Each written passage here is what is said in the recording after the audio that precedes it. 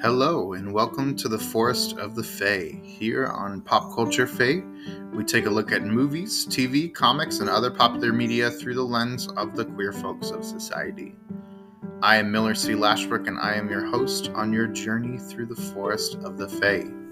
This week on Pop Culture Fae, I welcome back my fiance, Zach Marion, for a second week in a row to talk about all of our favorite news out of D23. I hope you enjoy this week's episode.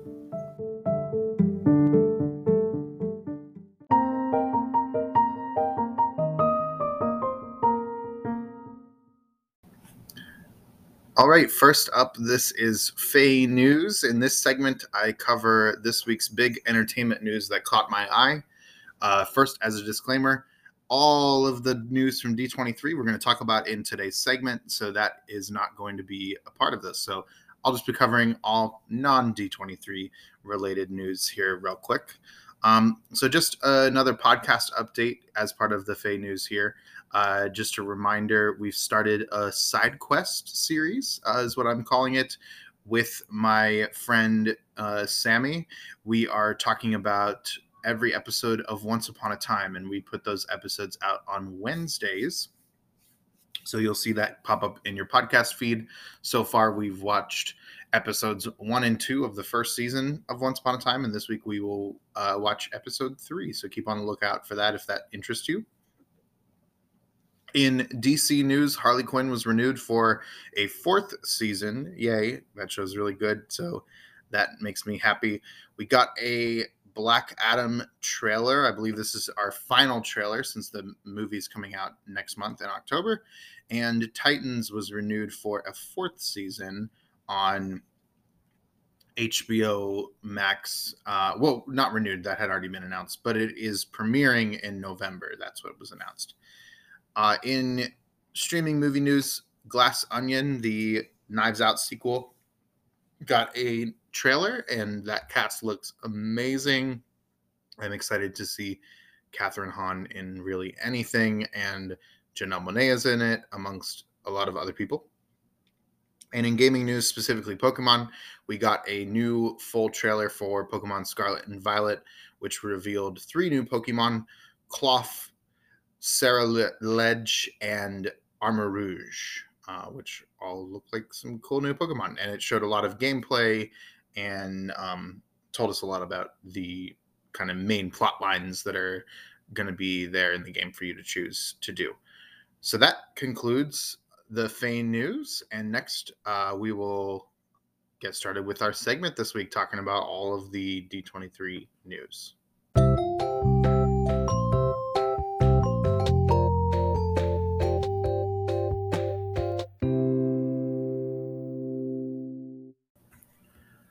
Alrighty. Hello. Welcome back, my love. Hi. So you were on here a couple months ago Comic-Con was a couple months ago. Mm-hmm. Time flies. You were on here back at the end of July after Comic-Con, and we talked about all of the big Marvel news. And since then, we were like, okay, D23, here we come. It has come and gone. And it was okay. Yeah, we got some news. I think specifically, and we'll get to this when we talk about Marvel. I think people were hyping up the Marvel panel more than it needed to be. I don't know how much of that was fans and how much of that was like online news media and how much of that was actual Marvel's fault. But I think if we had looked at past D23s and how much news had been released, we would have known what to expect, which is that D23 it's not like a Comic-Con panel. No. But we got some interesting stuff to talk about. So we're going to talk about that. For those listeners who are unfamiliar, D23 is the semi-annual or right? Every other year they have this convention in Anaheim in California where they basically it's a Disney convention, and it's really mostly focused on the Disney side of the company. So, but they have a presence for all their different brands at the convention. There was Star Wars, Marvel, Pixar, and all of that. But I think really the convention started as like a Disney Parks kind of fan convention and built out from there. Because that's like a whole other side of nerddom is the Disney Parks people.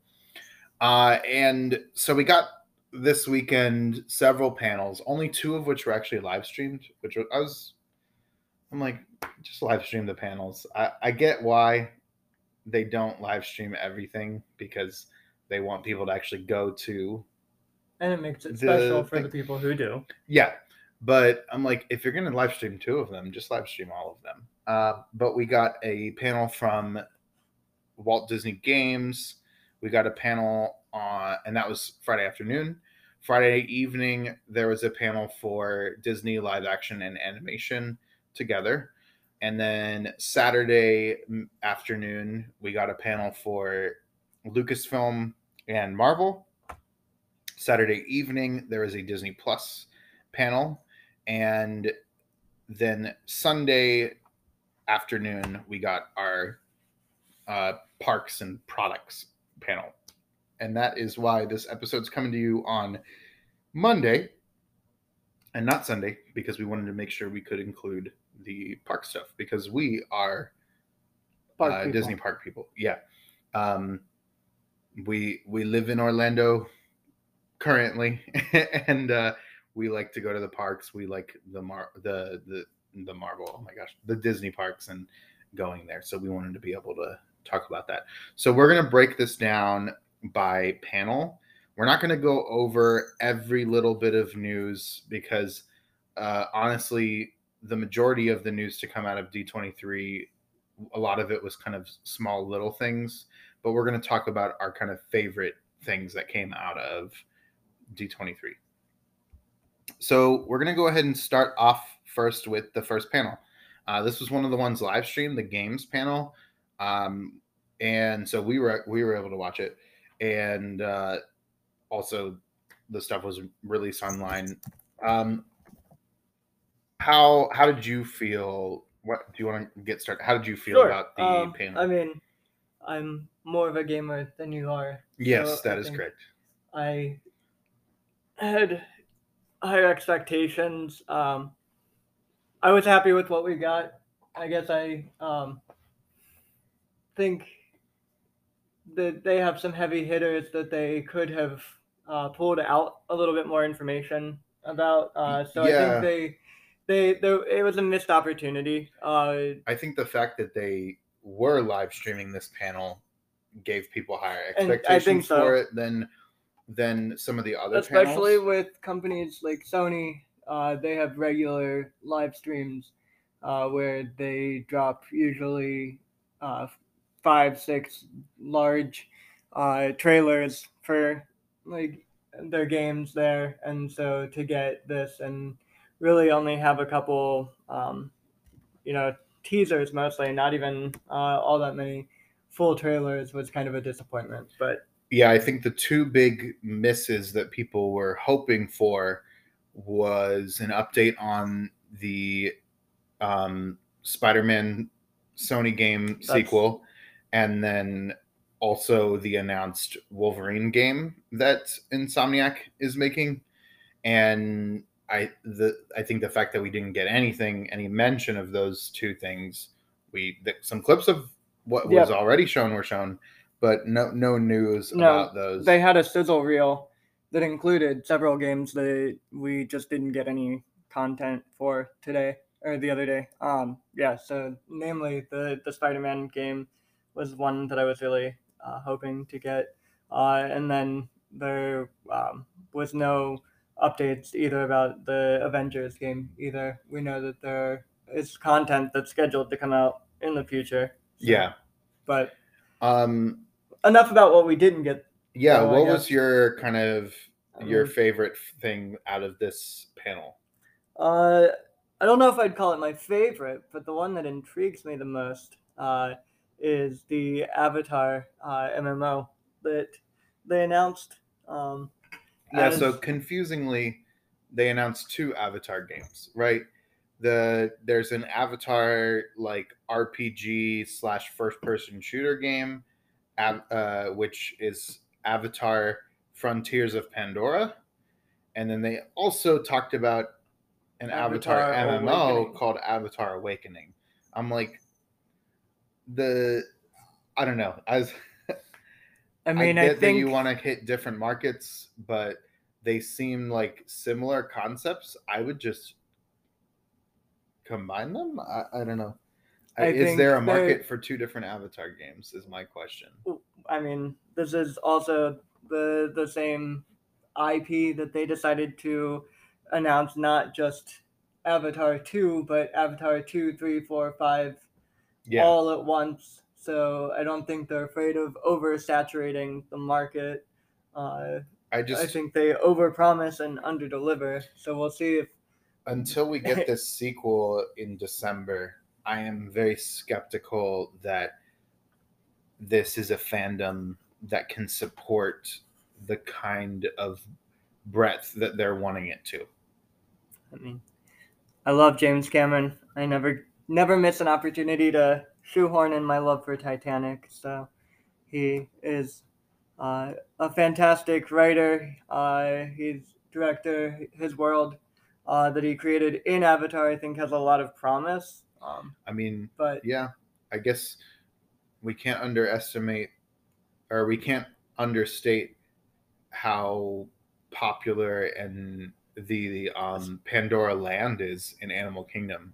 but And especially, I think with the Avatar franchise in general being more popular overseas in the Asian market, and that also being a very popular demographic when it comes to the gaming, MMO, yeah, specifically MMOs. true. I think that it could be, the Reese's peanut butter cup of games. Take two great tastes that taste great or taste better together, whatever the saying is. So, So or it could taking, totally yeah, be a I flop. I just I think the thing that I think about with MMOs is that they're a big time commitment, right? And so an MMO fan usually only plays one or two, Yeah. maybe three at most. For instance, you If, spend most of your MMO time playing either WoW or Final Fantasy mhm. 14, And and usually only one at a time, like occasionally you'll Star Wars: dabble The Old in Republic. the Old Republic, right? And so And it's a case of whatever when, you're vibing yep, with at the time, right? or whatever has content most recently. Because I Yeah, don't think the average. I think you're right. Most gamers aren't gonna be able to play more than one or two at a time. So you have to make yours stand out enough to have it yeah. be one that if I'm only gonna play like one or two We've seen a lot of games, MMOs why this one? rise and fall, right? And so exactly, they need to make sure that they give a why. Why is this MMO worth playing over another one, for instance? So what caught your eye? Um, I think there were two main things that kind of caught my eye. I know we've talked about, like, obviously not on the podcast, but we've talked about um, my interest in Disney Dreamlight Valley. So for listeners, this is essentially Disney's answer to Stardew Valley or Animal Crossing, kind of your like village simulator game, where your villagers are Disney characters, and that seems I like sandbox games and simulators. Seems very much kind of in my um, wheelhouse. It is in early access. I haven't quite decided though if I want to buy it yet. I need to see some more stuff online from people playing it before I will decide. But they did reveal, like, okay, the game's in early access, and we're already announcing that Toy Story and Lion King are coming to the game, and we're going to be adding those characters. So it seems like they're wanting to put time and money into this game and having new content come out about it. I am just still a little skeptical.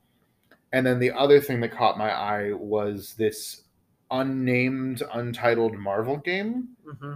which it's at like four heroes, two worlds, one story is like how they build it, where it seems like it's set in World War II and it is going to be a Black Panther and Captain America game, Yep. which I guess it would be T'Challa's grandfather, presumably, if it's during World War II. So T'Chaka's father. So it would be T'Chaka's father, which I'm not sure what his name was.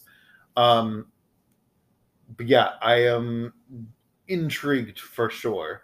Yes. Because it looks like they're basically taking like the aesthetic of like a Medal of Honor game and or putting kind it of in also like a Wolfenstein. Yeah, and like putting it vibe in the Marvel universe.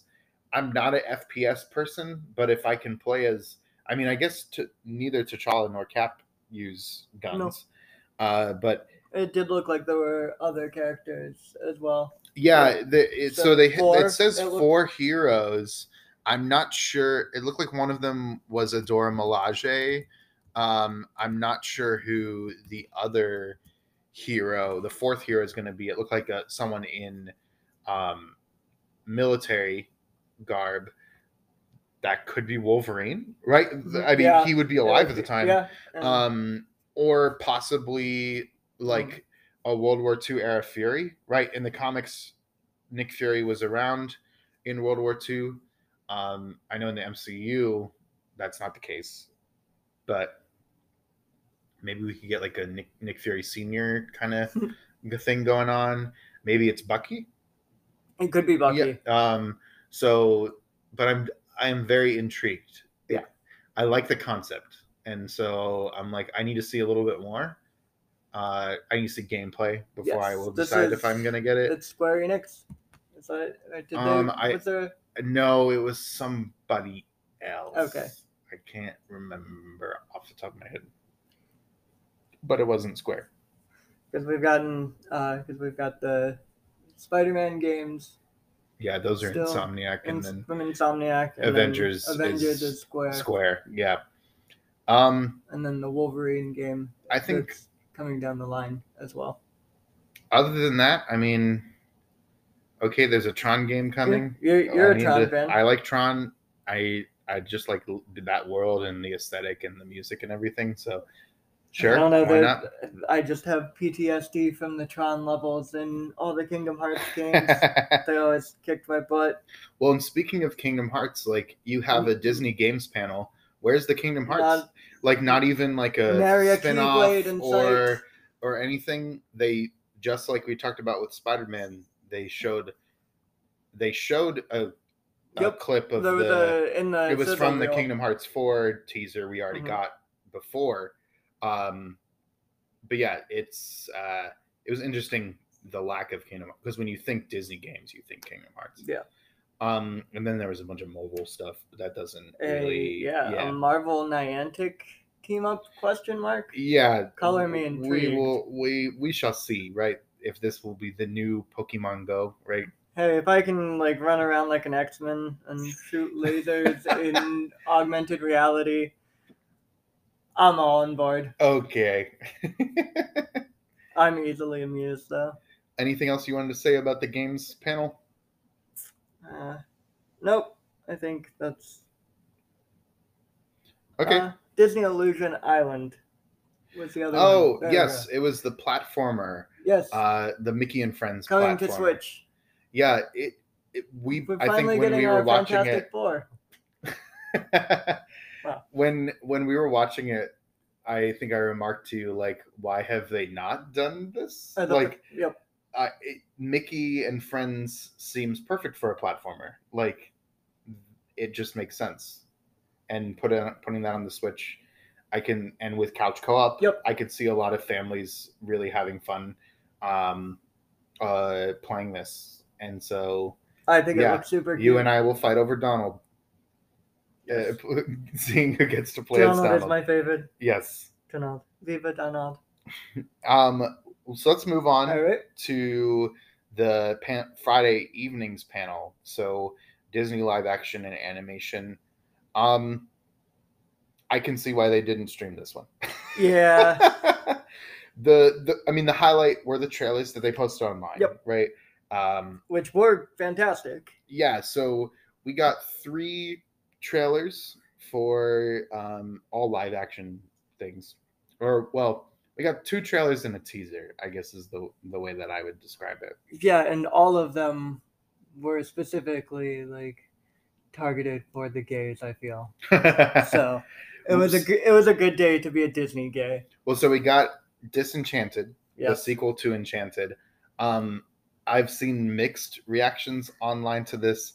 I don't care. No. I love the original movie. I think it's such an underrated Disney movie. And this looks like it's going to be just as meta and funny and just fun. I As love that the they're original. leaning into the meta nature of it. Yeah, to and have the tropes. Yeah, because that was the first one was all about the idea of these tropes and like how ridiculous they are in the context of the real world. Yep. And so to lean into that again and have it be like, oh, we want to bring a fairy tale story into the real world, and then how that unfolds. Specifically, I think the clever idea of like Giselle becoming the villain stepmother. because she's the stepmother. Yep. I think it's very clever, and the cast is fantastic, and I mean, Disney. I'm sure it'll be full of Disney references and just like the original. So I'm excited about that. And hopefully we will get a killer musical number starring Idina Menzel this time around. Yeah. The only miss of the original was the fact that we didn't get any singing from Idina Menzel. Like, you put Elphaba herself in your movie that is a musical, and she doesn't sing. Very weird choice. These were pre-Elsa days, I guess. But yes, it was pre-Frozen, but still, like, she had already dominated Broadway. Yeah, in multiple shows, right? Yep. Rent and Wicked. My favorite. Yeah. For me, it was that trailer, and then the other thing that definitely intrigued me was the announcement of next year's animated movie, Wish. I like the idea that we're going to focus on the wishing star that so many Disney characters have wished on, especially for the 100th anniversary of Disney. Mm-hmm. I think that's a clever idea. There's rumors that the star is going to be an androgynous or gender fluid type character, which, as someone who is on toward that end of the gender spectrum, not that end of it, but all over the place in it, I am very intrigued by that. What were your favorite parts of this panel? For me, being the spooky gay and always a fan of Halloween, I can't wait for Hocus Pocus 2. I think the trailer they dropped, I think it managed to capture a lot of the charm and whimsy of the original, but it definitely looks like a modern take on the story, and all 3 women still look fantastic. Like they've stepped exactly. right back into the roles. So I don't know if you've noticed, I'm cautiously optimistic about this movie. Back in 2018, they released a novelization of the original movie and a sequel book put together. So you got the book and you got the novelization of the original and a book that was a sequel to the original. And this was all to kind of celebrate the anniversary of the movie and everything. I think it was at the 25th anniversary of the original film at this point. And at the time, I had graduated from college. I had a lot more free time. This was before we met. So I was just going to work and going home and not really doing much. So I was reading a lot. And so I picked this up at the bookstore. I was excited to read it. And I read I skipped over the novelization because I was like, I've seen the movie so many times. I don't need to read a novelization of the movie of Hocus Pocus. And then I read the sequel. I actually DNF'd it. I did not finish it because it seemed very freeform. Not in the style, not stylistically, as in the channel on TV, as in the new name for ABC Family. It was very like cash grabby. Like I'm diverse in a disingenuous way. Yeah. And it also was just it felt very forced. I don't know. And so that made me very skeptical of the idea of a sequel of Hocus Pocus in general. And so I am cautiously optimistic. I also think a big part of it is that it was a different medium, right?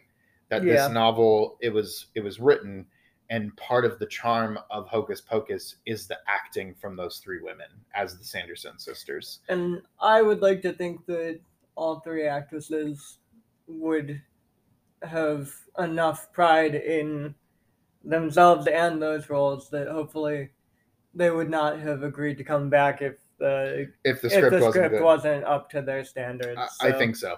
And so that's why I say I'm cautiously optimistic, but I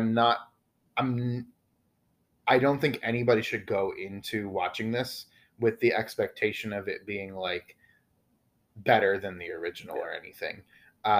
Look at it as like it's a fun like revisit with these characters, and it may be better or just as good, but it's probably gonna be like a silly sequel. Yep. Like, and that's okay. And nothing will ever replace the original. No, that's the problem with sequels to cult classics that you really get, is that there's the like over time people have grown to like love the original so much that the expectations are almost too high. Yeah.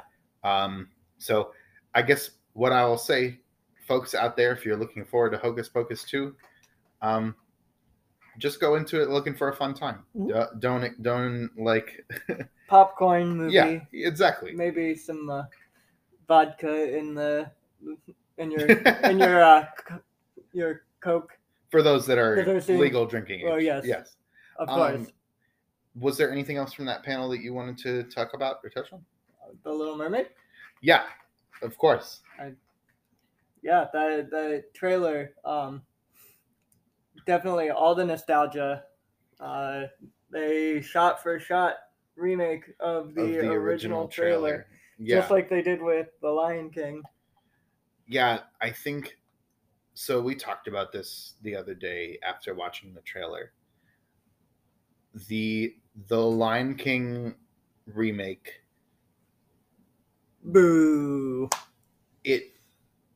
The thing that was missing from the secret sauce of the Disney live action remakes was the twist and update. That's the key here, right? While I will go on about how Emma Watson does not sing as well as our Paige O'Hara, our original Belle. Yes. The live action Beauty and the Beast remake works because they went so over the top with the production design. They tweaked some things in the story. They added some characters. They modernized it a little bit. And I think that's the key with these live action remakes. I think the same could be said about the live action Jungle Book remake. And Aladdin, I think, for sure. And Aladdin, for sure. They added some I think Aladdin did a great job of adding additional scenes and content that didn't change the story. It just reframed the story. Yeah, it just makes you see it in a different way. It deepened the narrative. Yeah. Without taking away from it. And there just was none of that in The Lion King. No, they actually took stuff out. Yeah. Yeah. It was specifically Be Prepared. And you will never forgive them for that. And why Chewie the soul what felt like it was ripped out of the Lion King remake. And this is coming from two people who absolutely love Jon Favreau and almost everything he does. Yes, and that cast too, right? Yes, Beyonce. Yeah. How can you go wrong with Beyonce and Donald Glover? Yeah, and like Billy Eichner and like that whole cast. But so all that being said, speaking of Billy Eichner and Seth Rogen, shout out to them. They're coming back for the Mufasa series. They managed to. They were actually probably the highlight of that movie, and rightfully so. They were the ones that are going to be in the sequel, prequel, I guess. Yeah, prequel. But all that being said, the teaser for Little Mermaid, this looks like something special. Yes. I mean, Halle Bailey's singing was like on point. She sounded great. I love what the tail, the way they've realized her tail and her swimming. Yeah, all of the CG. It's like they watched Aquaman and they were like, "Hey, can we copy your homework and then actually like turn in better work?" Because it felt underwater, right? Yep. I think the only thing, the color palette looked a little bit toned down, but it was a darker scene. And so I'm hoping like when we get our under the sea scene in the movie that we do get that bright, super saturated color palette that makes it really feel like the Caribbean. Because I think didn't they preview that at D23? But not for the people. I think there was a preview of the... I think they might have shown the part of Under the Sea. I believe so. Yeah. So, anything else before we take a quick break about the live action and animation panel? That's all I got. Yep. So we're going to take a quick break, listen to this ad from our sponsors, and we'll be back to talk Star Wars, Marvel, and theme parks. Goody. Okay, we are back.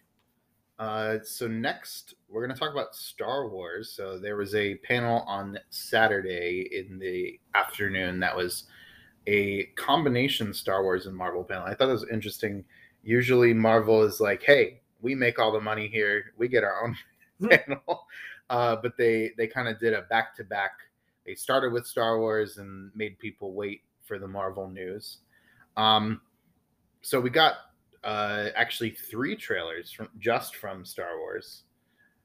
I mean, we're both ready for Andor. Yes. It's next week. I love Rogue One. I think it's the best Star Wars movie that Disney has put out. I think a lot of people would agree with that statement. I did think for a second, but yes, I would agree with that. And this show looks awesome. It looks grand. It looks serious. It looks like it is Game of Thrones in Star Wars, minus the violence and adult part of it. But in terms of the politics and taking the world seriously, it feels like a very Game of Thrones type of approach to the Star Wars universe. So I have said to you before and to my friends, controversial opinion, but episode 2 is one of my favorite one of my favorite Star Wars films. Well, because I find the political elements, and I think I think the show Clone Wars also did a really good job of capturing that, and I think and fleshing out the politics. Yeah. yep, and so we got glimpses of that in Rogue One, but I'm really excited to just take all of that and I mean, Mon Moth was one of our main characters. Yes.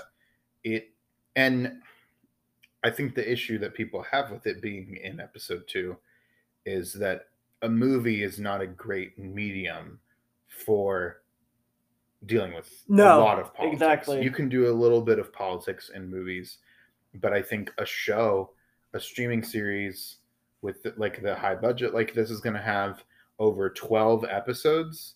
That is the kind of place that you can really do some political intrigue. I agree. And I know a lot of people find that stuff to be boring, but I mean, Game of Thrones and The House of the Dragon are both doing very well, and people watch it, and that's super political. So I think there's definitely a place for it. We can't keep letting the loud, angry, annoying, like, the original trilogy is the only thing that's ever going to be good enough for them kind of Star Wars fans. Yep.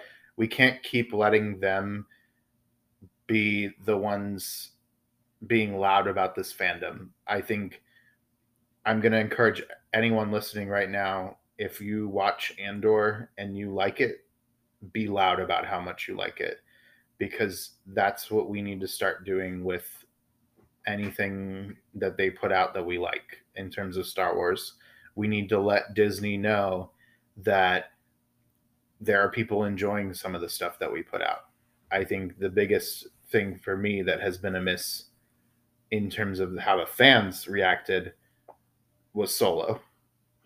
I really enjoyed Solo, and there are some people online who, like me, will talk about how much they enjoyed Solo, but online conversation would have you believe that it's a horrible movie and that nobody liked it. A lot of people I talked to enjoyed that Star Wars movie. I have mixed opinions on it, which is fine, right? Yeah, I think it did some things very well and other things not so much. But and I don't like this holding pattern that we're in, where we're not hearing about any new Star Wars movies.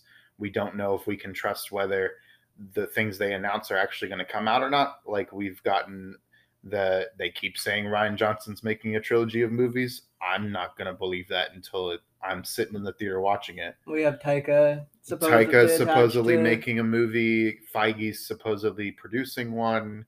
And Rogue Squadron was supposed to be happening with Patty Jenkins attached to it. They've made all these announcements, but nothing seems to be happening other than Jon Favreau and Dave Filoni's TV universe, which we totally appreciate. But I want more movies. More on them later, though. And so we get this Andor trailer. Amazing. I'm ready. I'm here for it. Let's go. Right? Yeah. We get a really interesting concept of the trailer, Tales of the Jedi. I'm very intrigued by this. One of my favorite characters, and then your favorite character, or Ahsoka? Yeah. So you love Dooku, yes. Which I also really like Dooku as a character. The fact that we had okay, let me back up for a second. I love everything to do with Jedi and Padawans and the lineage of Jedi and everything, kind of thinking of the order as a family tree, right, of these masters and Padawans. I love all of that stuff, and it's always intrigued me since episode 2, since the first time I watched it, that Dooku was Qui-Gon's master. Yep. And Dooku turned to the dark side, and like Qui-Gon still went on to be like a master himself and train Obi-Wan. And it's almost like you can have that family member that goes kind of crazy, but it doesn't mean the whole family's crazy, right? Like that kind of idea. Well, he was rich, so I believe the term is eccentric, but yes. He was a count after all. And I am just really intrigued to see that prequel era where we get a younger Count Dooku and really see him as a Jedi. Yes. Like that's not something that No, we've really seen a lot still of. a lot of mystery around, Especially who he was as a Jedi. Well, and there was already not a lot of content that took place before episode 1. Like I should say in like the 100 years Mhm. leading up to episode 1 before Disney came in and wiped out the canon, but especially since they now reset the canon, it's almost a there's tabula like rasa. barely anything that takes place in those immediate decades leading up to Phantom Menace, besides a couple like Qui-Gon and Obi-Wan stories. And so this intrigues me. And Ahsoka, I'm here for it. So the show will be split into six shorts. 3 of which will focus on Dooku, and 3 will focus on Ahsoka. Yep. I hope this continues after that. I think having this show is like an anthology series that can just pop in and out of the timeline wherever and showcase different Jedi characters. I think that's a really cool concept. That's a fantastic way to not only give new content for characters who are dead, because the vast majority of the Jedi were killed in episode 3 in Order 66. Yep. So we can get content like with Jedi characters that have passed, but also if there are, knock on wood, some Jedi still hanging around that need to be brought back into the world. These shows could be an opportunity to give some background to characters before bringing them on potentially for larger projects. Yeah, like we established in Obi-Wan that Quinlan Vos is still kicking around, right? Yep. That he's out there.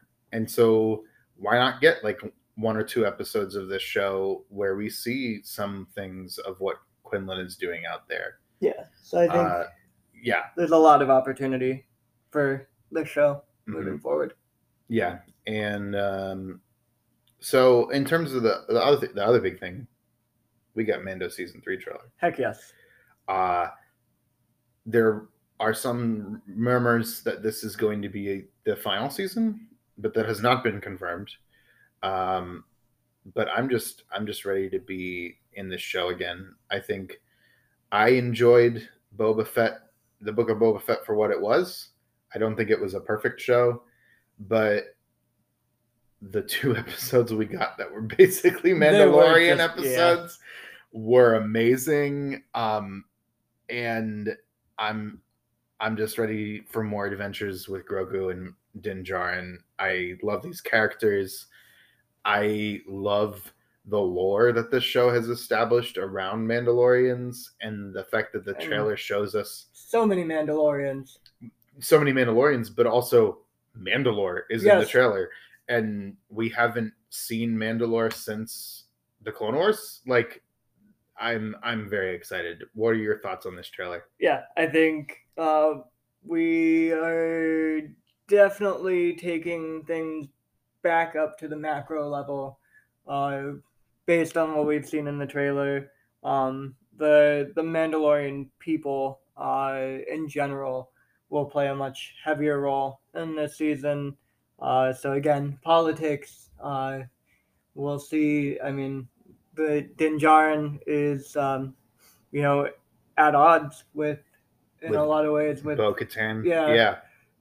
So we'll see where that goes.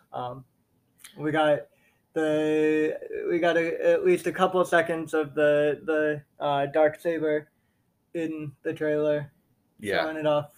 So I'll definitely be intrigued as well to kind of see this narrative of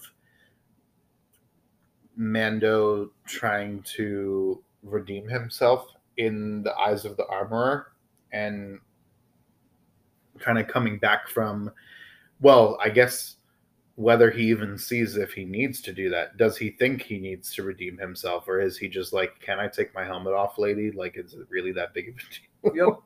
Yep. Because Bo-Katan's sect of Mandalorians don't think so. They're extremists. Well, he's the He's extremist. the extremist. Yeah. Yes. Sorry. Well, but Bo-Katan. also Yeah. No. there's the layer of he was not born Mandalorian. He's a foundling, and his feeling that he needs to earn, like he feels like he needs to prove something to people who were born on Mandalore. There's a lot of like really cool layers to that. Talking about like culture and assimilationism and like people who are different trying to fit into someone else's idea of culture. There's like we could go on a lot about that. We will talk a lot about this show when it comes back. Any other Star Wars thoughts? Still waiting for.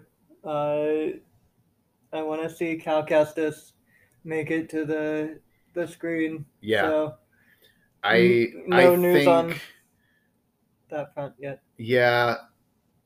I want to see that was on my Cal Kestis in list. live action. I think we might not get that for a little bit, but because we got to see how these games wrap up, right? Yep. Another game that was kind of missing from the game panel. There were a couple brief clips in the tutorial again, but no news there for the game or for live action. Let's move on to Marvel. We talked about this at the top. I think this was the most hyped up panel. Yeah. I think it let down a lot of people because of how hyped up it was. I wasn't really expecting much out of it. I think the only two things that I think I was kind of hoping for that we didn't get any mention of either Deadpool 3 or any mutant related stuff. Nope. We didn't really get anything about anything in Phase 6. It was all kind of focused on the Phase 5 projects. And other than that, I was kind of hoping that we would get some casting of the Fantastic Four, especially since the internet has decided that that's its new No Way Home, right? Like everyone has their fan casting. For the last 2 years, all the internet could think about was Andrew and Toby being in No Way Home, and now the only thing that MCU fans can think about now who's going to play Reed Richards, the Fantastic Four casting, and I'm like. Part of me wants to know just so I can know, but also part of me wants to know so people will stop talking about it. Yeah, I'm like, can you just tell us, Marvel, so that I don't have to hear people fan cast these characters anymore? Like, please tell me who the Fantastic Four and Doom are going to be, so that people can shut up about it. But let's talk the actual things we got. I know that we're both very excited about the same thing. Oh yes. Werewolf by Night. Some people online are like, what is this? But we are both psyched. I am living for this trailer. So they've been talking, there's been murmurs about this happening for a while now. People had talked about the casting, and we've kind of known that Michael Giacchino, the composer, was going to be directing for a little bit, but Marvel had not said anything officially about this. To the point where after they didn't say anything at Comic-Con, people were like, is this still happening? Is it still coming this year? Or are we going to have to wait for next year for this? It's happening, baby. And it is crazy campy, black and white. I think the exact thing I texted to you when I sent you the trailer was, this is Marvel's Grindhouse. Yes. Can you explain to listeners what Grindhouse is? Grindhouse films specifically rose in popularity in the 60s. It's a genre of film specifically that they're exploitative. They're everything over the top nudity, over the top gore, just about as crazy as possible. And the idea was that the films were made at the lowest possible budget and then mass produced and then shown essentially at a discount.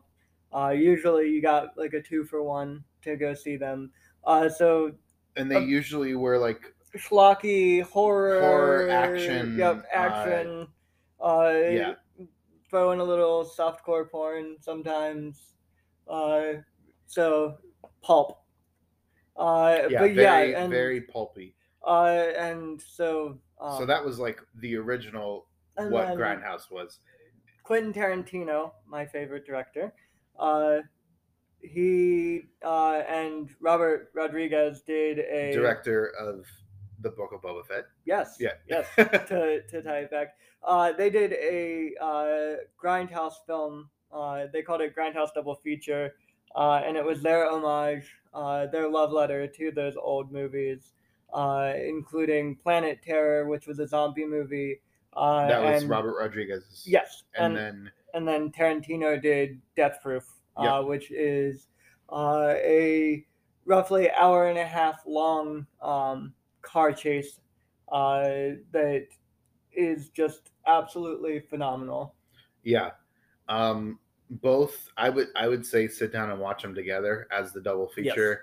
they're you can get them as separate films, but yeah, they're really meant to But be yeah, you watched should as like watch them together as a double feature.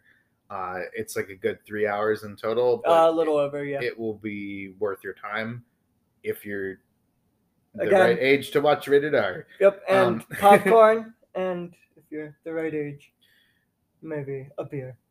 yeah, but the whole idea of the Tarantino Rodriguez Grindhouse is to pay homage to the kind of cheesy, campy, over the top nature of those original Grindhouse films, and Yep. I feel like that's what Giacchino's doing with And this. this movie gave me all the vibes of like House on Haunted Hill, Boris Karloff.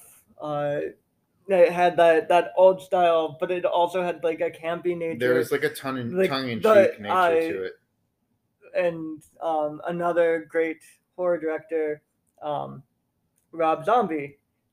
This actually kind of reminded me a little bit of the lighter sides of one of his horror films, House of a Thousand Corpses, but also, if any of you are familiar with the show The Munsters, Robert Rodriguez is also working on a reboot of The Munsters.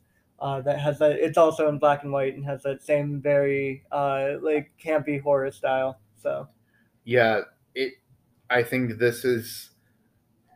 I hope people watch this because I would love to see more of these kind of one-off, like fun, different genre projects from Marvel. don't be one of those people that complains about Marvel Being cookie cutter, recycling, yeah. yeah, and being cookie cutter, and then like you don't actually show up to watch, like when they actually Do do something unique different. projects. Yeah. Yeah, and so I'm excited. I'm intrigued.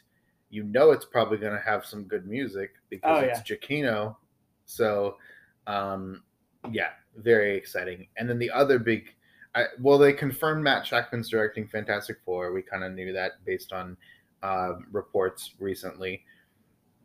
Some other news: we got our roster for Thunderbolts, which Yep. basically it's Black Widow 2 with some characters from Falcon and the Winter Soldier.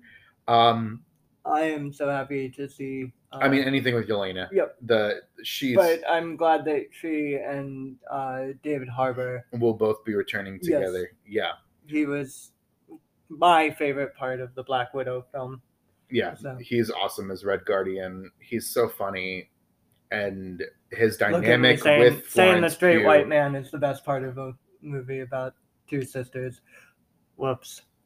I mean, Yelena's my favorite part of that She is movie, fantastic. and so it seems like from the poster they released or the concept art, she's the lead maybe of this movie. They gave her a center. Yeah, she was in the center of the roster, so they stuck Val all the way excited. in the back. Yeah. The other thing, kind of big thing that's not a trailer that we got was we got confirmation of our villain for Captain America New World Order, and that is Samuel Stearns, aka the Leader, played by Tim Blake Nelson, all the way back in 2008 in The Incredible Hulk, which interesting timing, right? Yeah. We've been talking about, and I've been talking about this in my blog posts about the She-Hulk episodes, but we've been talking about, and a lot of people have, about whether or not this boss the Wrecking Crew are reporting to is the Leader. And then we get confirmation he is coming back. So I feel like that gives more credence to the theories, right? I think so. And of course we've got Abomination and everything. So some of these seeds that were, and Yeah, so it almost makes me question, like, is She-Hulk going to lead into I think it New could. World Order in some kind of way? I think we'll probably see some of the seeds planted in She-Hulk come back. Not only there, but obviously there's different discussion, but projects down the line, including Daredevil.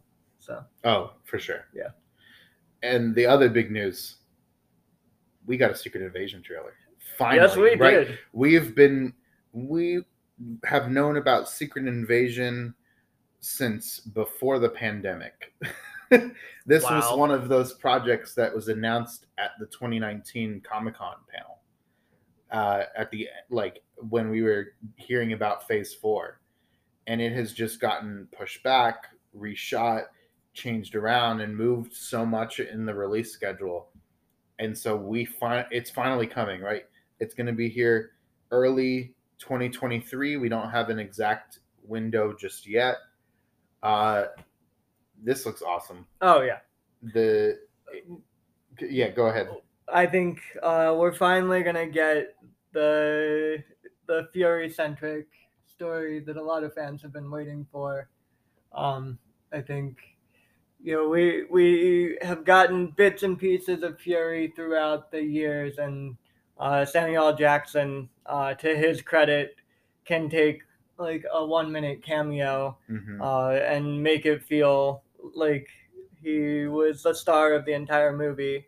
And I think they've done a very effective job of sprinkling Fury in throughout the different Marvel MCU stories. Yeah, and then we got him as like a secondary character in Captain Marvel, but that was also the old school Fury. That was him as a rookie cop. So now Shield agent. Yes, a rookie. But essentially, he's a rookie in there. Yes, but now we're getting the grizzled veteran, the world weary, but kick-ass Nick Fury. I think for anyone who's familiar with the Secret Invasion storyline, the scene in this trailer that perfectly summarizes the tone is when he says to Rhodey, "How much do you know about your security detail?" And Rhodey says, "What do you mean, how much do I know?" And then they cut the scene off there. Like, that perfectly summarizes the tone of what Secret Invasion should be. I don't think we're gonna get the as big grand of scale as the comic is. I mean, it's a show. Yeah. Right. We're not gonna have all the Avengers. Which I'm fine with. I fine. think having a more grounded narrative will having it be another political spy thriller like we got with Winter Soldier. That's one of my favorite Marvel movies still to this day. And so to keep like that kind of tone in an MCU project, I'm here for it. Yeah.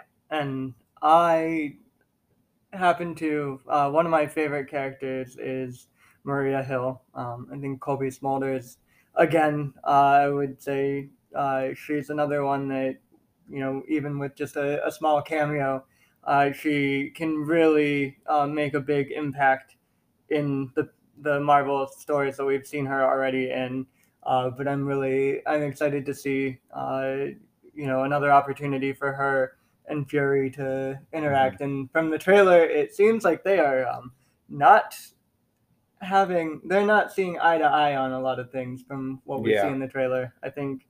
But also just for a Disney Plus series, we have Samuel L. Jackson, Don Cheadle. Yep. Colby Smulders, okay, those three we already mentioned, plus Martin Freeman returning, and Olivia Colman and Emilia Clarke all in this show. Yep. What a freaking cast, right? Like, these are Emmy and Oscar winning actors in this show.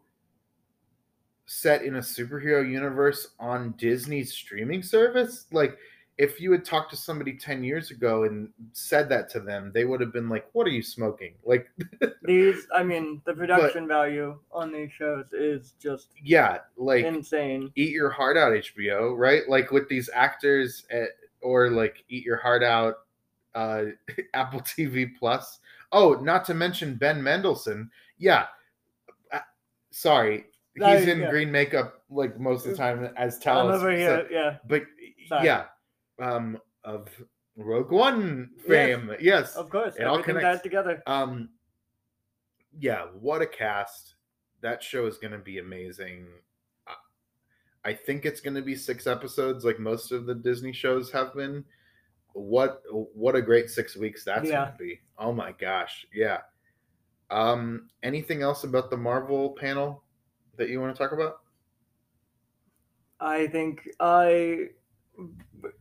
taken on its own, this may not have been a whole lot of information, but paired with everything we've gotten recently, I just think that uh, we, as fans of the Marvel Cinematic Universe, have so much to look forward to. We're And eating good. yeah, and it is just so crazy to me that a panel where we got a trailer for a TV show, and a trailer trailer for a movie, project that had not been talked about at all, plus a pretty big cast like list, and we're calling this a like we're talking about it like it was a disappointment, like like it was a light sprinkling of information. So that just shows you how crazy, like, privileged, I guess. We're spoiled. Yeah, DC wishes, right? I mean, which I love the DC characters when they're done right. It's just we'll keep holding out hope that they'll get their act together. Yeah, really. So we're gonna do one more pause here before we go into the Disney Plus news. There's a couple projects there I want to talk about, and then the theme parks news. Perfect.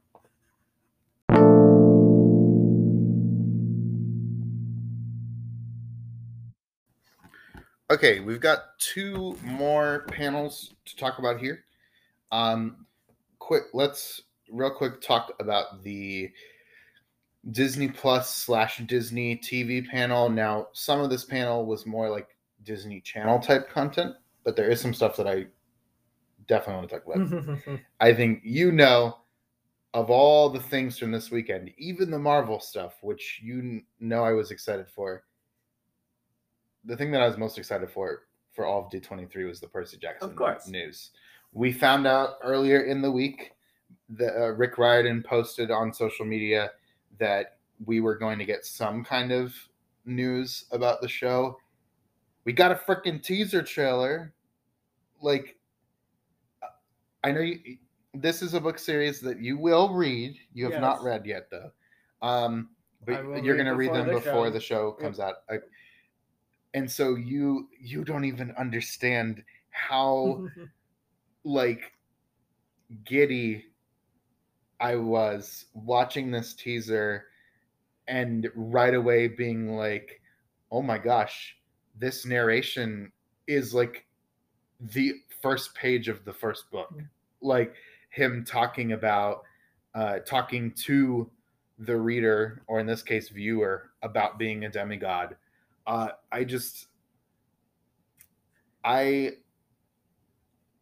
The Logan Lerman movies which you should never watch, approached the Percy Jackson books in a way of like an adult approaching content that they think is for kids, and like they're talking down to the viewer. This series looks like it's going to be taking middle grade / young adult content and approaching it like they want to make it for everybody. Just like the same way that they do with Marvel, Star Wars, like Warner Brothers did with She Who Must Not Be Named book series, right? Yep. It I'm so excited for the show. I can't understate it. I love this world. I love this series, and the idea that more people are gonna get to know this series and get to see it, and I'm gonna get to see some of these fictional characters, these literary characters that I really enjoy.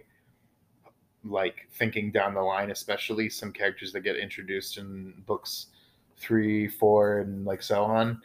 I'm so excited about it. And yeah, it's for me.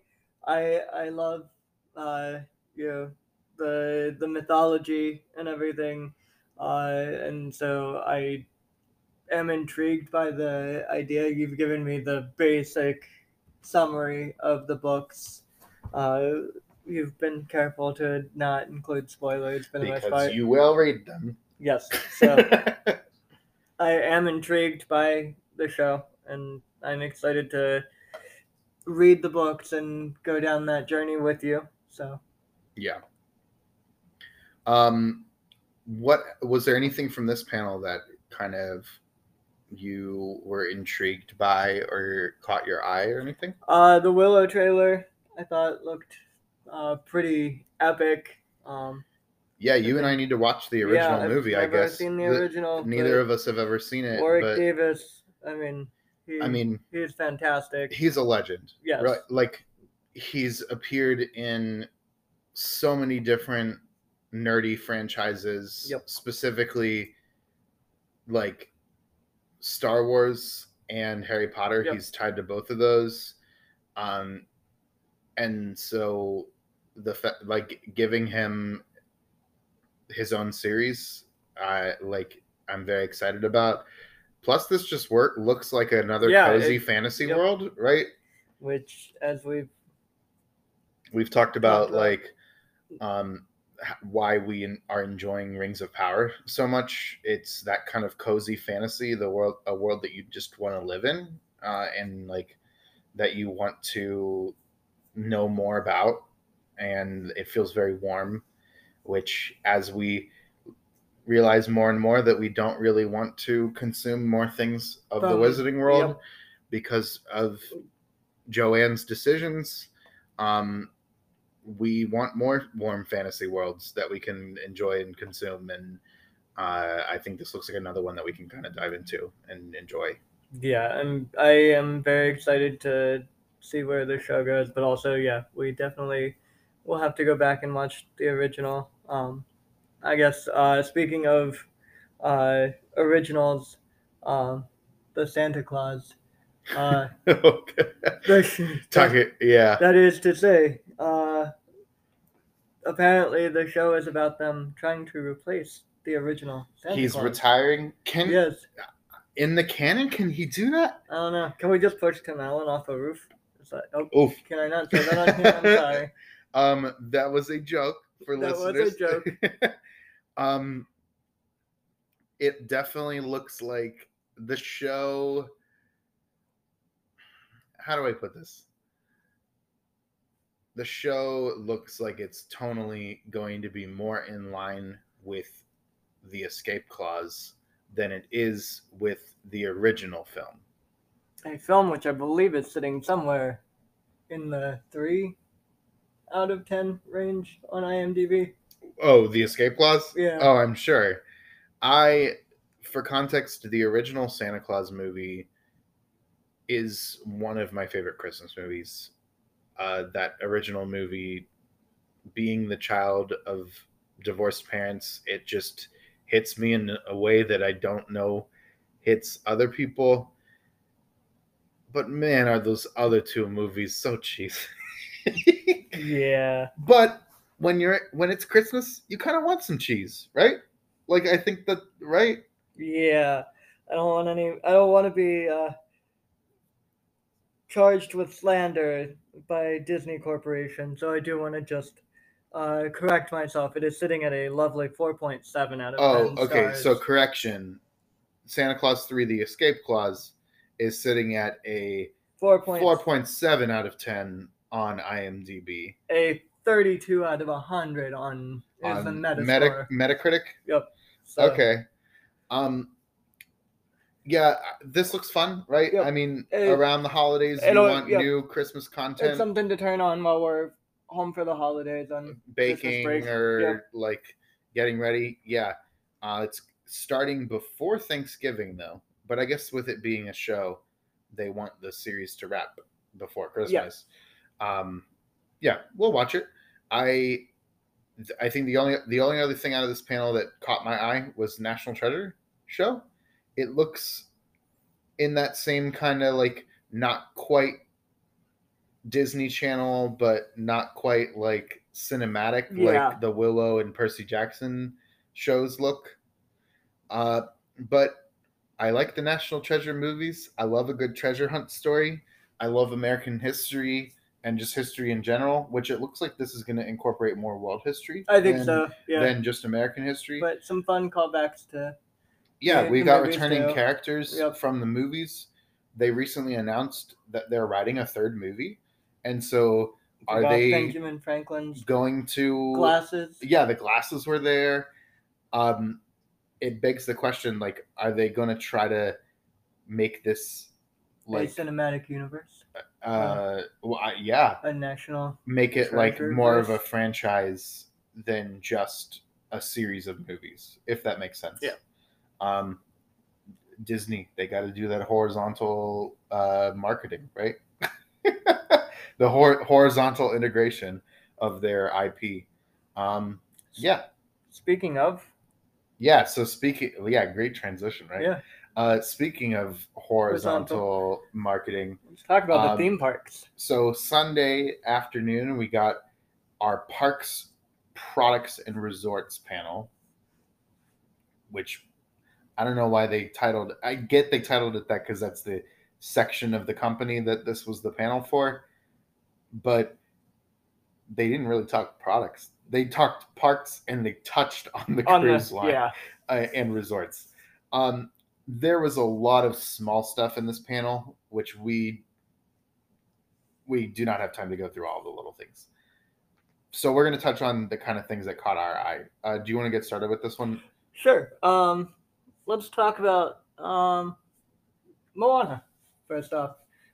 She seems to be a popular character. So she's actually going to be popping up in a couple places. Actually looked at the Nielsen ratings. Yeah. And seen that almost every week the acquired movies category, Moana is in the top 10 almost every single week in terms of movies getting watched on all streaming services because they use it as a babysitter.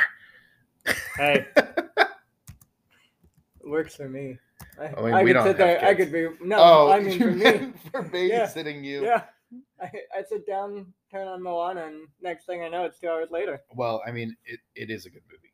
So so there are two things. Yeah. Well, Moana we've known about the Epcot edition for a while. The Journey of Water attraction. Yep. It's been delayed, like most everything in Epcot overhaul.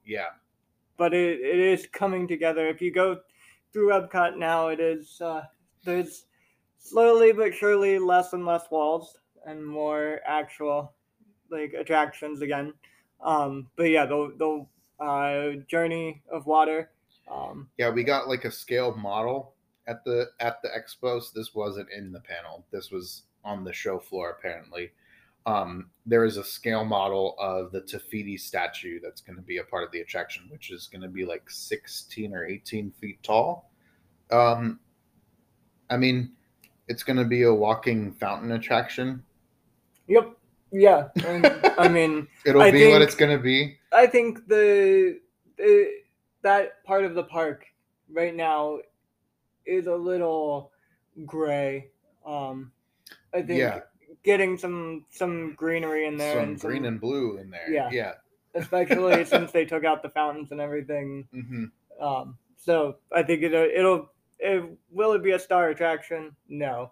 Will it be something that pulls people off of the main pathway and helps to manage the crowds in Epcot, yes. Yeah.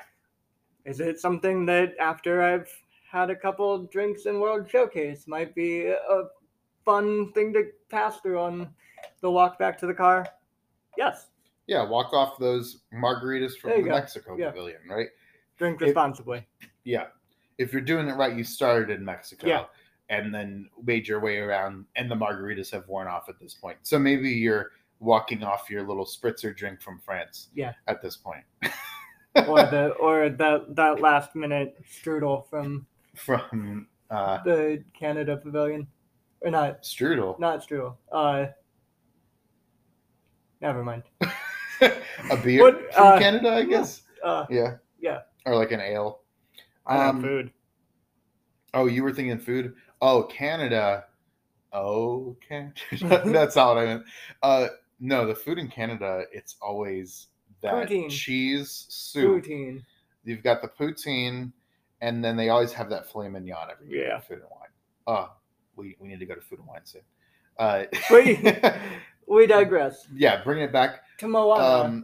And so before you touch on the other Moana thing, this was a little odd, right?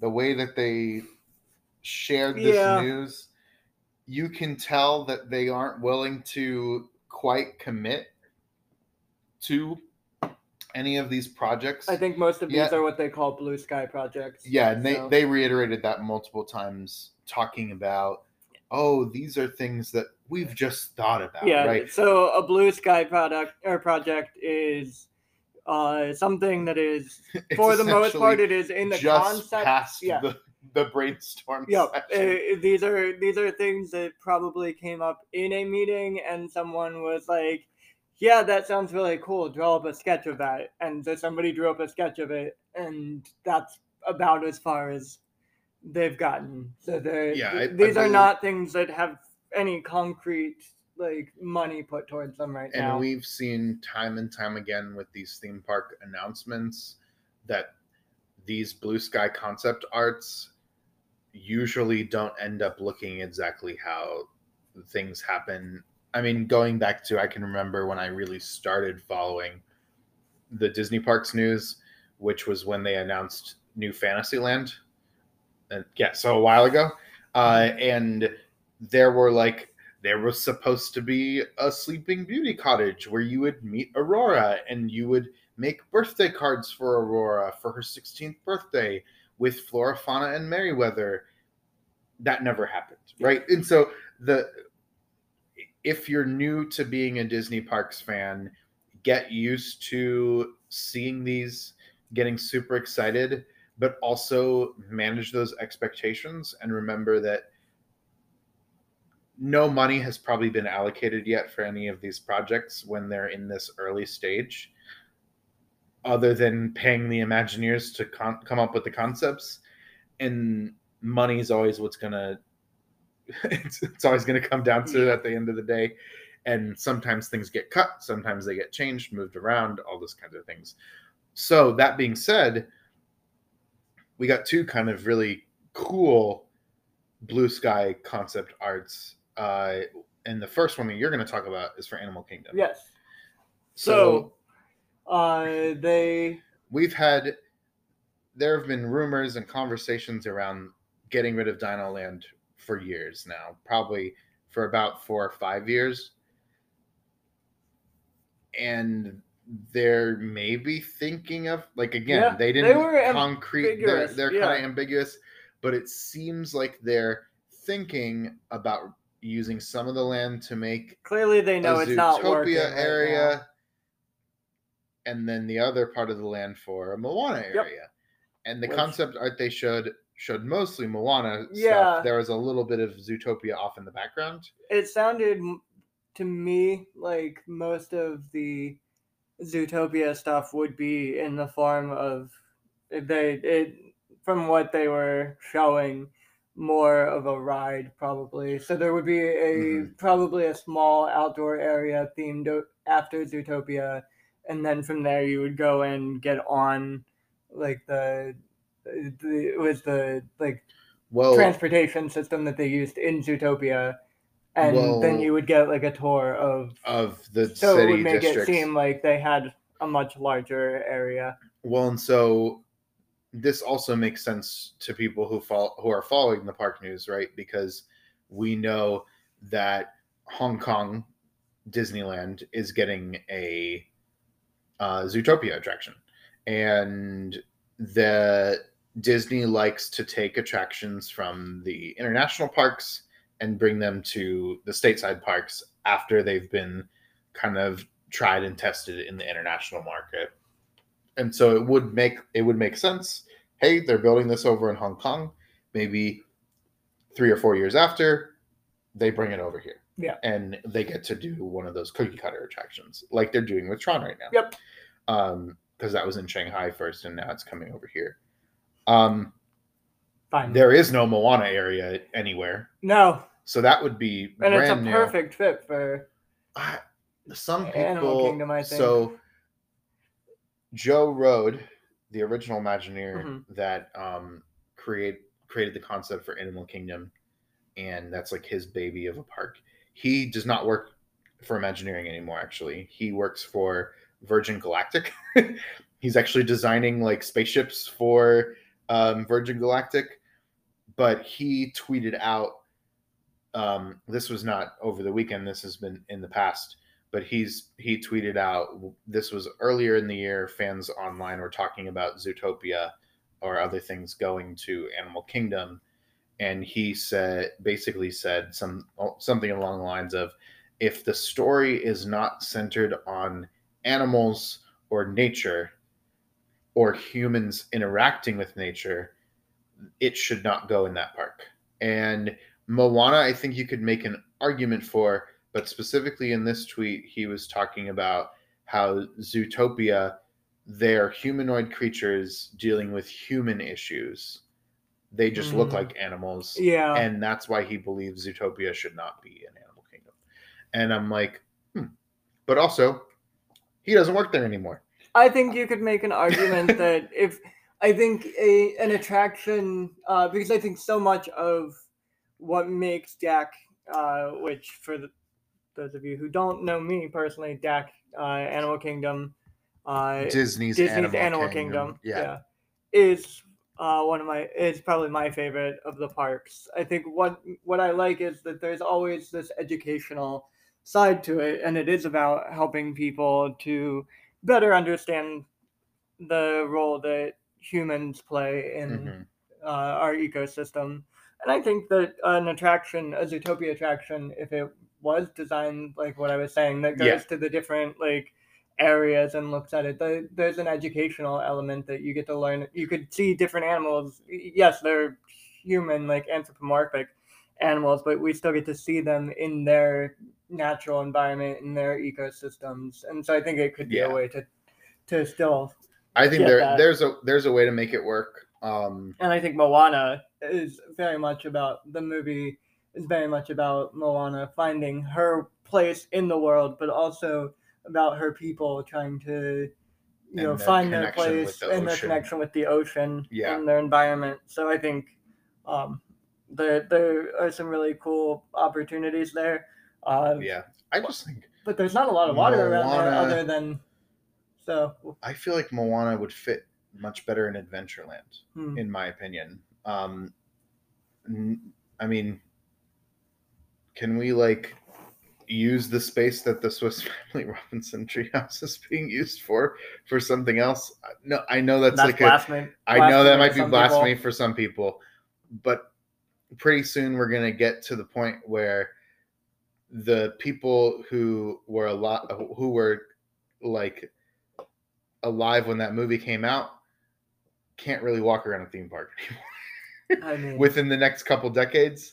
And so my dad specifically wanted to go through that one when we went to Magic Kingdom. I said in the next couple decades. Yeah, no, but there is going to, as much as some people would like to not think about this, if Disney does not make new movies or TV shows that relate to the park's content, then the attractions are going to feel old and outdated at some point, unless they work to refurbish the attractions and make them like and revitalize them so that people coming to the parks see it as a new thing. Um, this is why people talk about like we need to update the final scene of Carousel of Progress. We don't need to get rid of the ride, but we need to update that final scene to make it a new future. Same thing with Spaceship Earth. Yeah, and so yeah, with Spaceship Earth, exactly. We don't want to get rid of the attraction, but we need to update it for the a lot of things have happened since the invention of the internet. Yes, we can't just end with that like Matrix code. Yeah. Yeah. Anyway, getting back on track. Can I talk about the thing that excited me? Of course. So wow. Two things. So first, a small thing. I think I missed this at first glance when seeing all the news from the panel. The Hatbox Ghost is coming to the Haunted Mansion at Disney World, which I just love the Haunted Mansion. And Hatbox Ghost is associated mostly with Disneyland. Yeah, he's a specific ghost character that appears in the Disneyland attraction, and for the longest time he didn't work properly. But they've since fixed him in Disneyland, and essentially a lot like the he's Dancing a ghost Yeti. Where that's not fixed, but no. Yeah, he's kind of one of those famous like Disney Parks fans things of like, oh, he didn't work for a while, but now he actually does, and so they're working to bring him over here. So that excites me. But the other blue sky concept art that we got was this Beyond Big Thunder Mountain. Very ambiguous as to is this another park? Is this a new land? Yeah. Like, is it a fifth gate? Is it? Yeah, not quite sure. Or like, was part of this a new gate? Was part of this a new land? I'm not sure. But essentially, right after talking about Moana, Zootopia, and Animal Kingdom, they were like, what if we went on the other side of Big Thunder Mountain? And in my head, I'm like, there's a parking lot there. Yeah. Apparently, there's also an acid trip of different franchises. Yeah. Apparently, they Beyond want like Thunder Mountain. Yeah, they're like, oh, what if we put Coco behind Thunder Mountain? And I'm like, you have a Mexico pavilion. Put it there. Just extend the pavilion. There's space. There's space. There's a parking lot behind there too. I'm like, just put. You have a Mexico pavilion. Put Coco there. People want it there. You've hinted at putting Coco there. Like the Mexico pavilion currently has Coco stuff in it. Yeah. So that confused me a little bit.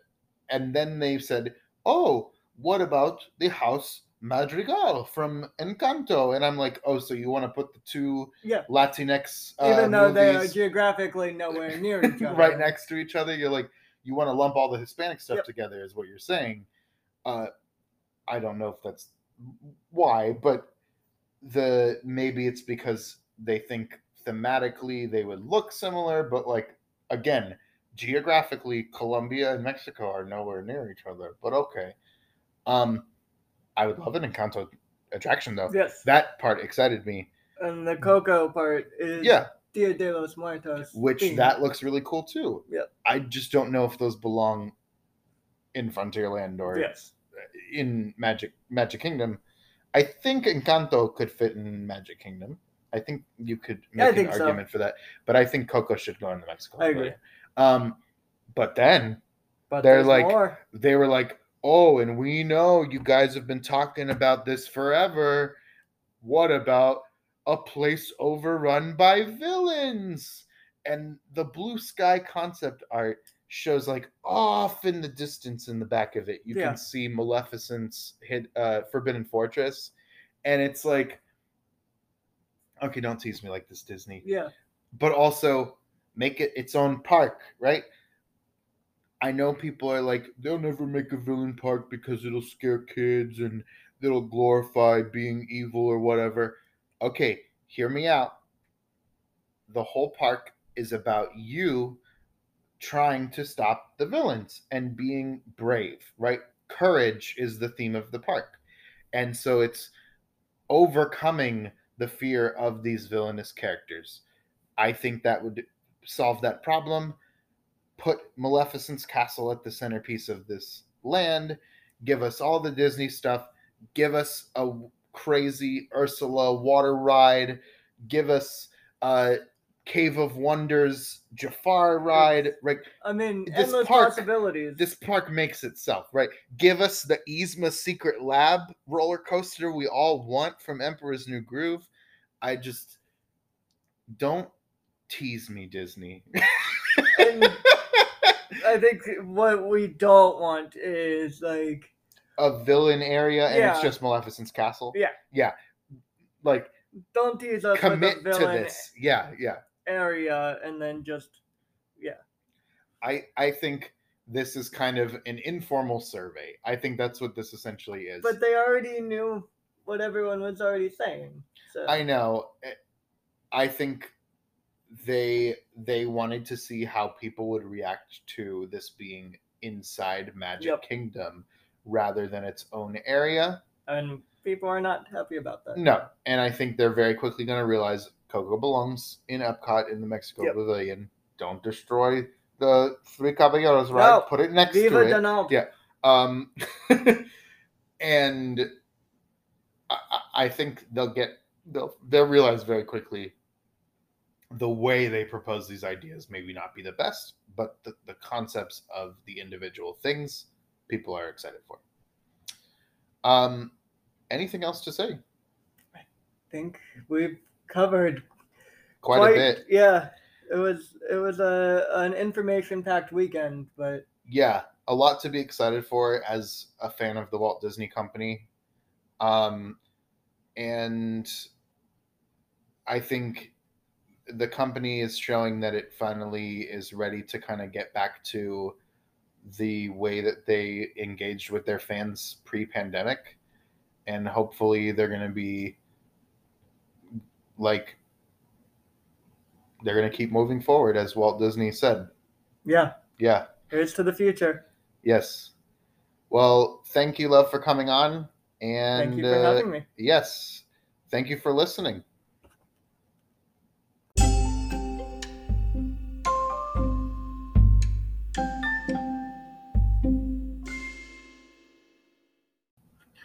Alrighty, it is time for my segment that I lovingly call But Is She Gay?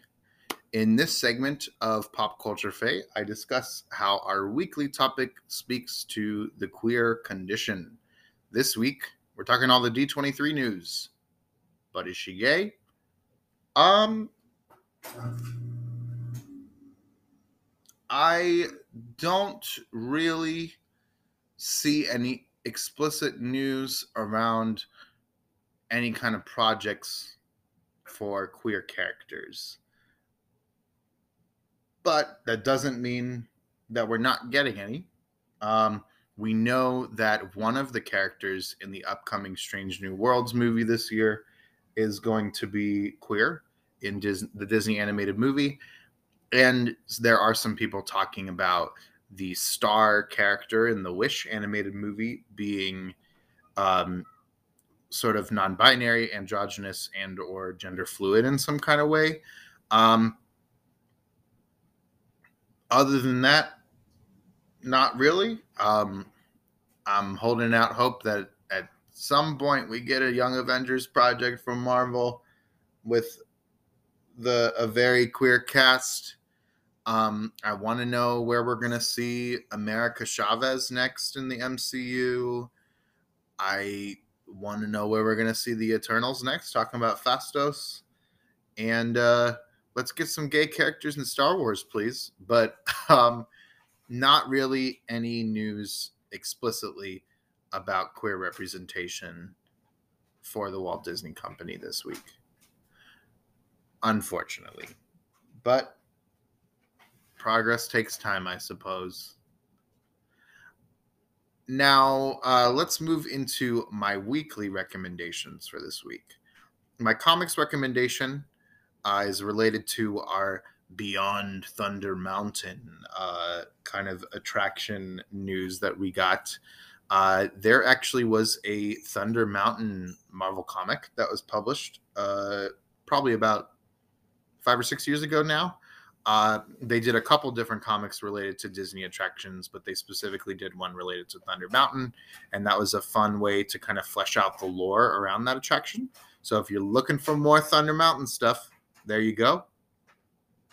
If you're looking for a TV recommendation for this week and you got excited about the different announcements for the parks panel, the Imagineering story on Disney Plus is a great series which goes into the history of Disney's Imagineering and their Imagineers, and really kind of showcases how the Imagineers take an attraction from concept into reality. And then my film recommendation for this week is Pinocchio, the new Pinocchio on Disney Plus.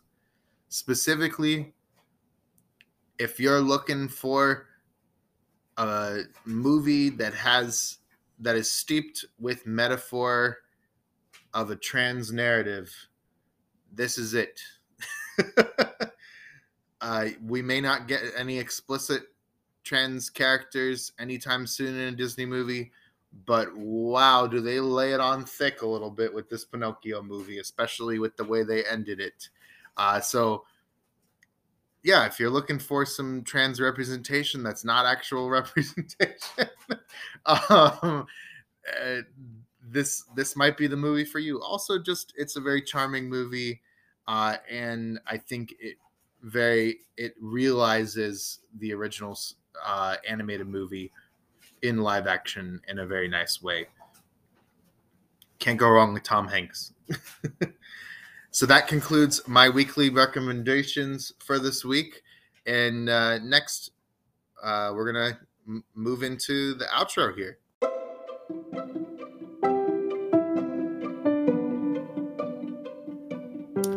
Alrighty, I want to thank you for joining me and Zach in talking about all the D23 news today. If you're listening and enjoying the podcast, please give it a review on your podcasting platform of choice. And if you leave a question in a 5-star review, I will answer it next week on the podcast. I haven't had anybody drop any questions just yet, but I'm just waiting here to answer a question on the podcast. So please leave a 5-star review. That would be very helpful in getting the podcast out there to a wider audience. Also, if you have a friend who would like the podcast, share it with them to help grow our little community here. Once again, I am Miller C. Lashbrook. You can find me on Twitter at Mill C. Lashbrook, on Instagram at Miller C. Lashbrook. And for more Pop Culture Fae, you can head to my website, popculturefae.com, for blog posts and more content. If you would like to financially support the podcast, I would love you. And you can go to anchor.fm/popculturefae to do so. You can do a little one-time donation, and that would be very helpful there. I want to, as always, thank my loyal listeners. If you're coming back every episode, listening to me talk about random nerdy stuff and ramble on, I appreciate you, I see you, and I love you. I hope you have a fantastic day, and I hope to find you the next time you wander into the forest of Pop Culture Fae.